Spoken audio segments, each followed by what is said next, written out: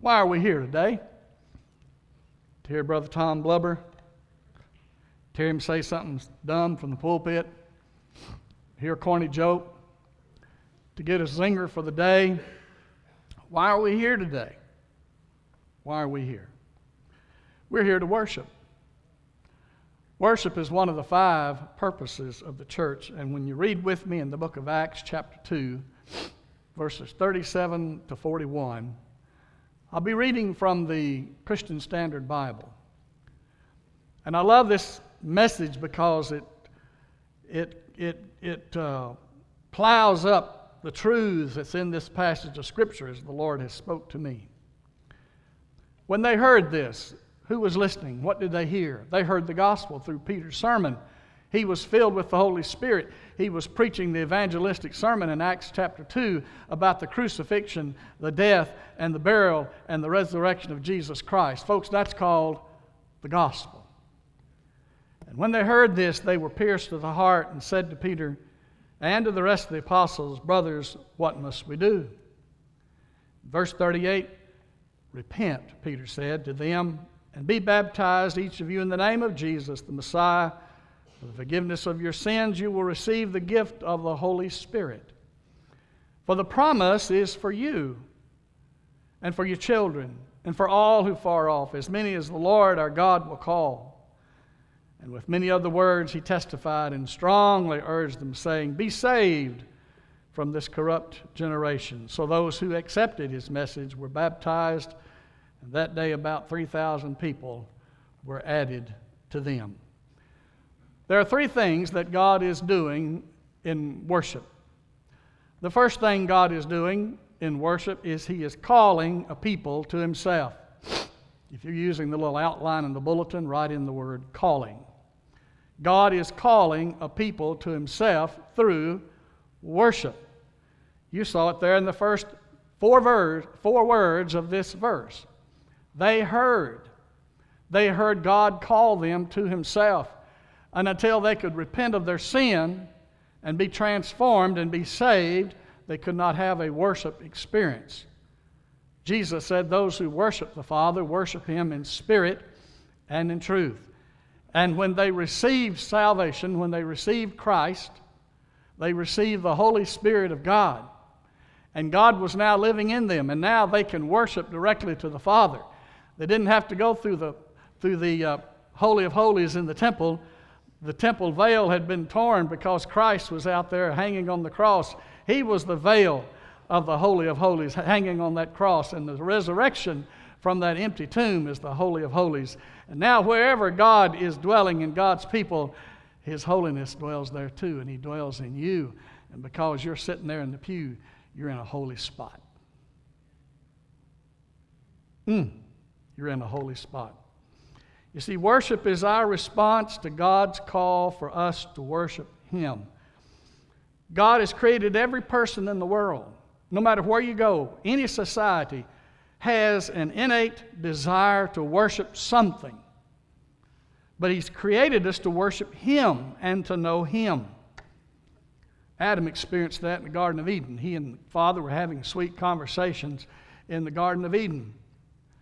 And Eve was given to him as a gift, and what sweet conversation they were having with the Lord. And then sin entered into their conversations with each other, and they were separated from one another and separated from God. And God called out, "Adam, where are you? Adam, where are you?" That's what God's asking today in worship. Where are you? And Adam tried to blame his wife Eve, and then he tried to blame the serpent Satan. And just the whole world goes to rot when we sin, and because we have sinned and fallen short of the glory of God, the consequence of sin is we are dismissed from God's paradise, God's will for our life, and we will spend eternity in a place called Satan's hell. When I was reading this passage of Scripture, I was reminded that Linda and I had a little devotion this week, and she told me it's okay to say this. And during our devotion, it said in the book of Proverbs, I was thinking about Adam and Eve.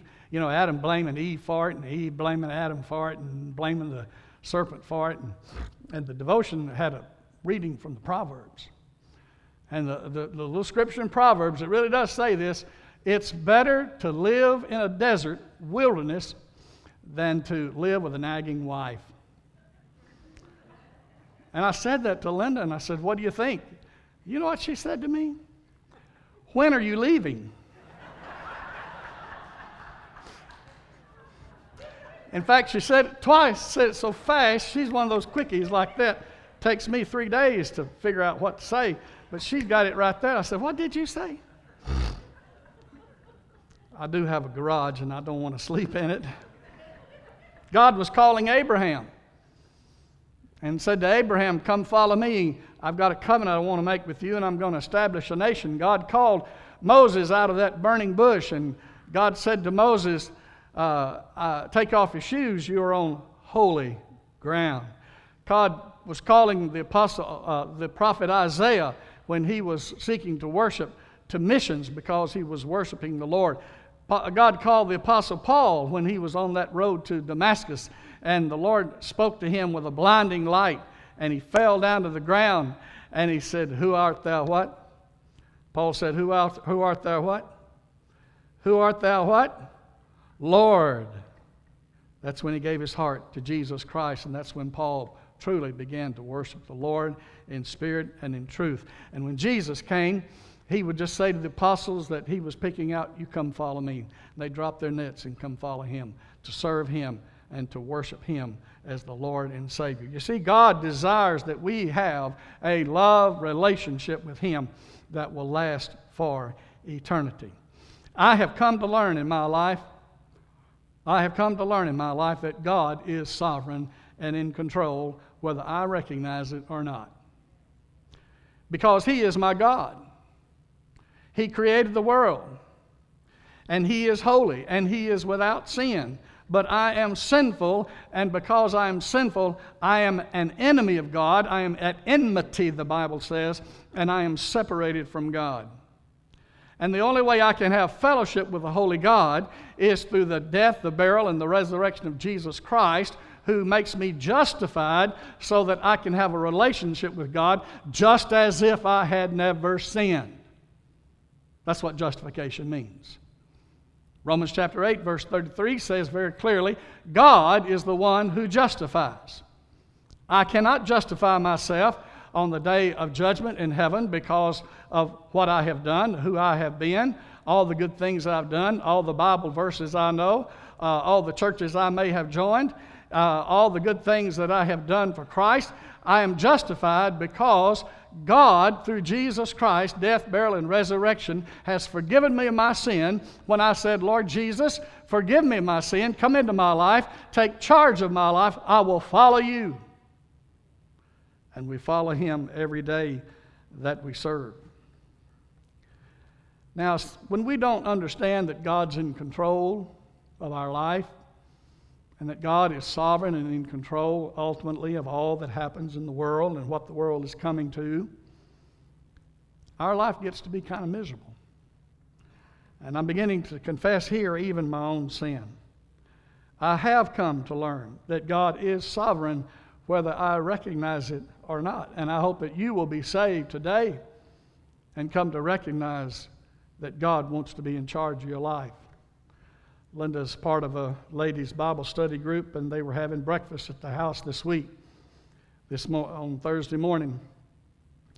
And one of the nurses, Laura, who works at Norton Women and Children, just said it. She said, when God is in control, there is peace and calm. When God is in control, there is hope. When God is in control, there is healing. When I fail to believe that God is in control, I flounder in the waves of insecurity and indecision. I fear the future when I doubt that God's in control of the world. And I will exhaust myself, listen carefully, I will exhaust myself trying to unsuccessfully control every word, every relationship, every act, and every outcome in life. That's how I believe I lost my colon. Trying to be in charge of everything. God is calling a people to himself, so that he who loves you and desires a love relationship can have fellowship with you like Adam and Eve did in the Garden of Eden for all of eternity. And it begins right now when you give your life to Jesus Christ. It continues for the rest of your life as you walk with Jesus as a disciple of the Lord, as you remain faithful unto him. And so that leads me to the second verse that we see in this passage of Scripture, the second truth. If you go ahead and put it on the screen. God is creating a new people for himself. He's not just calling us to himself. See, when God calls us to himself, that word calling together is where we get the word ecclesia, the church, the assembly, or the assembled ones. It's where we get the word ecclesiastical, or the word that means something to do with priestly work. God is calling us unto himself. So worship of all things reminds me of my sole purpose in life, and my sole purpose in life is to worship the Lord. Now the word for worship in the Bible is also the word serve in the Bible. Look there in verse 37. They were pierced to the heart and said to Peter and the rest of the apostles, "Brothers, what must we do?" And Peter said, "Repent. Repent and be baptized, each of you, in the name of the Lord Jesus Christ for the forgiveness of your sins." Forgiveness comes when you repent of your sin. Baptism is the acknowledgement and your public confession that you have been forgiven of sin. He says this promise for you and for your children and for all who are far off. God wants everybody to be saved. God has not pre-selected some people for heaven and some people for hell. God wants everybody to be saved. He wants you to be saved. And as I preach this morning, I would hope that every person here has had that salvation experience where you have repented of sin, you've agreed with God that you're a sinner, that's what confession means, and you have professed your faith publicly before the Lord. And if you hadn't done that, today's your day. Because you see, when they did that in this Bible experience right here, that's when God created the church. The church is an assembled ecclesia, assembled group of believers in the Lord Jesus Christ, no matter where they are. They can be inside a building, they can be outside a building, they could be in Afghanistan, and they still are right now. Missionaries are still there by their choice. They go into hazardous places because of their calling of the Lord Jesus Christ. You see, missions exist because where worship does not. Did you know that? Missions exist where worship does not. Where people don't know Jesus, where people do not worship Jesus, that's where missions exist. Peter said the church is a chosen race. We are a royal priesthood. We are a holy nation. We are a people for God's own possession, that you may proclaim the excellencies of him who has called you out of darkness into his marvelous light. You had a salvation experience. Every person that belongs to the church of the Lord Jesus Christ is a person that has been born again. You've had a dramatic change in your heart so that Jesus is now the one you follow, the one you serve. He is your Lord. He is in charge. He is sovereign over your life. He says, once you were not a people, but now you are a people of God. Once you had not received mercy, but now you have received mercy. Christians, remember that as you go down the road following Jesus the best we can together at Ekron Baptist Church. Once we were caught in unmercy, but now we live under the mercy of Almighty God. Let us be merciful to one another as God has been merciful to us as well. So because Jesus is Lord, and because we are members of the body of Christ, what does worship do for us when we gather together to praise his name and to worship him? Remember, Jesus said, where two or three gather together, I am with them. I am there. God shows up. I hear a lot about a unique thing happened in worship or a Christian experience. And they said, God showed up. God's always been showing up when God's people show up with each other. Do you get that? God always shows up when God's people show up with each other. Because God is in you, the hope of glory. So when I worship the Lord, I get back on track. Rick Warren said one time that he used to think life was like a mountaintop, and then you go to the valley. Well, you get on this mountain, and then the next, you go through that valley.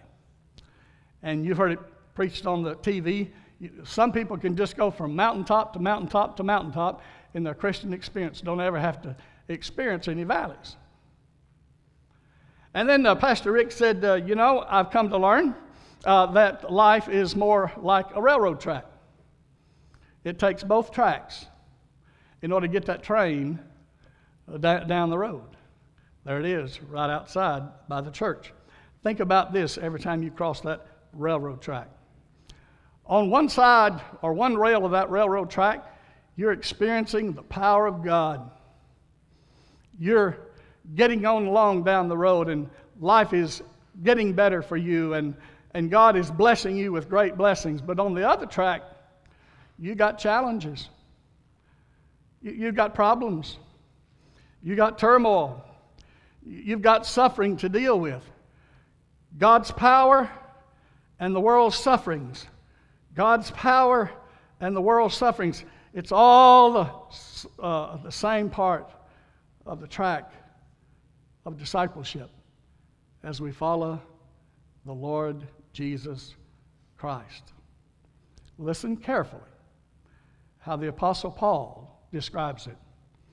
He says, in my walk with Jesus, in the book of Philippians, chapter 3, verse 10, in my walk with Jesus, he said, I want to know him in his fullness. I want to know everything about Jesus I can possibly know. And then he said it like this. I want to know the power of his resurrection. Well, who don't want to live there, right? Resurrection power. Easter morning days every day. Sun shining all the time. Who doesn't want to live like that in the power of the Lord Jesus' resurrection every day? But that's not where Paul ended. He said, I want to know Jesus. I want to know the power of his resurrection. And that's one track. And here's the other side of that railroad track. The fellowship of his suffering. They go together. And whatever track you're on today, it's not a mountaintop that's going to, be that way forever. It's both and. It's not either or. It's always both and. And I praise God today that when I'm leaning on one track or the other, God has not let go of me. He is in charge, and he is sovereign, and he is Lord. One devotional writer I read this week quoted from Isaiah chapter 35, verse 6. Some of you may be kind of leaning tipsy on that track of suffering and hardship and difficult times. And the writer reminded me in Isaiah 35, 6, waters shall break forth in the wilderness and streams in a desert. The writer said, I look for the water in the wilderness, from streams of hope running through the cracked desert of 2020, right in the middle of COVID. I recall the Israelites wandering the desert. My grandparents, I remembered surviving the Great Depression. My uncle surviving Vietnam. Said God was still present to them and still present to me now. And this is what I found, the writer said. I witnessed new life. Whether it be a baby chicken that was born or a resilience in me to get through what I'm going through. And I discovered again that in the midst of just ordinary life and ordinary circumstances, there's my Jesus. Folks, I've come to learn that when I'm not happy, I need to worship my Jesus. I need to put on them songs like Marla just put on. Oh, what a Savior! Oh, hallelujah! And you see, you keep doing like that, and you get your brain off of, oh, me, oh, my. So you can sing about, oh, my Savior, or you can think about, oh, my suffering. You see the difference? And that's why worship is so important for you and for me. To stay balanced on this railroad track as we go down through life, experiencing Jesus, whether it be the power of his resurrection or the fellowship of his suffering. Life will not get any worse for you. Hear me. Hear me. Life will never get any worse or tougher for you than it did Jesus. Okay? And God the Father brought him through it.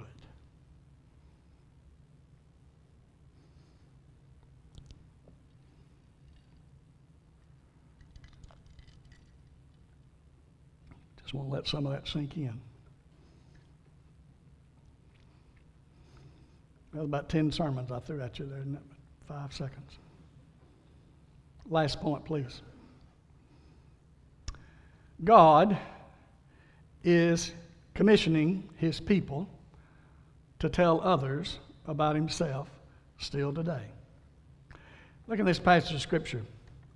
The Bible says in verse 40, with many other words, Peter testified, and he strongly urged them, saying, be saved, be saved, be saved from this corrupt world, this corrupt generation in which we lived. And they did. And more people got saved because they were sent out by the Holy Spirit of God to tell this good news that Christ is the Messiah, the Christ, the Lord, the Savior of the world, and the only Savior of this world.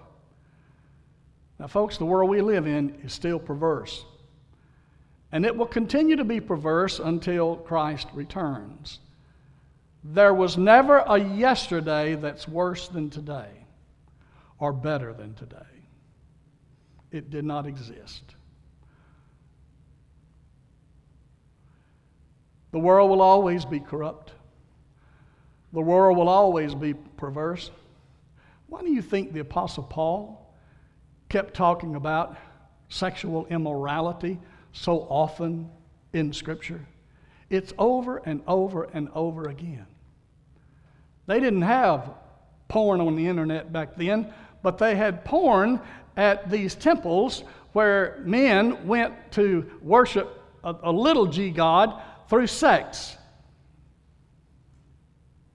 And that ungodly, worldly kind of worship kept the economy going in those towns in the New Testament world.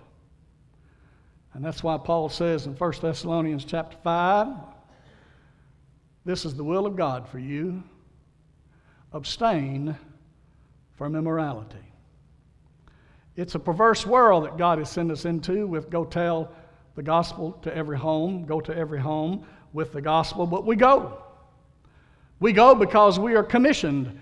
Jesus said, all authority has been given unto me in heaven and on earth. Go ye therefore.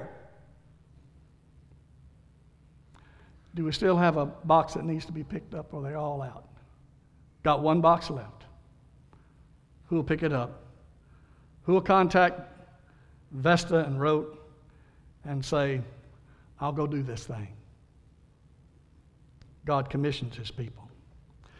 Folks, church ain't going to die. It may get larger and smaller in some places. It's dying down in America. But the church is not dead. The church is not dead in Afghanistan either. God ain't going to let it die. Remember that song Gloria Gaither wrote? God has always had a people, she wrote. Many a foolish conqueror has made the mistake of thinking that because he had forced the church of Jesus Christ out of sight, he had stilled its voice and snuffed out its life, but God has always had a people. She says, the power current of a rushing river is never diminished because it's forced to flow underground. Do you know where the church is growing the fastest? In the persecuted places of our world, mostly south of the equator. Go take a course in missions and seminary and they'll tell you that. So there's a perverse world around us in Meade County. 89% of the people in Meade County will not be assembled in the house of God for worship today or any given day. We're here to worship the Lord. That worship continues as we go out from here today and serve, because they're both the same words. They are both the same words. So today, if you've not yet given your life to Jesus, invited Him to come into your heart and your life and become your Savior from your sin, please acknowledge that you've always sinned and fallen short of the glory of God. And the wages of sin is death, and a place called death and hell. But God demonstrates His love for us in that while we were yet sinners, friend, Christ died for us. The world is not truth. This is truth. And what I just told you was the truth. If we will confess our sins, God is faithful and just to forgive us of our sins and to cleanse us from all unrighteousness. If you will confess the Lord Jesus with your mouth and believe in your heart that God raised Him from the dead, you will be saved. Saved from what? The darkness of sin and this perverse world that we live in. Saved to what? Saved to God's holy, righteous heaven that begins with the Holy Spirit dwelling of the Lord Jesus in you when you pray that prayer to ask Jesus to forgive your sin and come into your heart. Some of you listening to me right now need to come today, right now, as your new pastor, as your new old pastor wrote said. Won't you come? Give it up. Quit trying to impress the people at school. Quit trying to impress your neighbor down the road. Quit trying to be in charge of your life. You must come. He's calling. You come sit on this front pew. We'll counsel and pray with you as you give your life to Jesus. Stand with me with heads bowed and eyes closed. Father, we thank you for this opportunity in worship today to be made right with you. And I pray as we begin to sing this song here in a minute, that there'll be some boy, some girl, some mother, some dad, some single person, some senior adult, somebody over here, somebody down here, somebody over here, that will, simple childlike faith, say, it's time to quit playing around. It's time to get serious about worshiping God.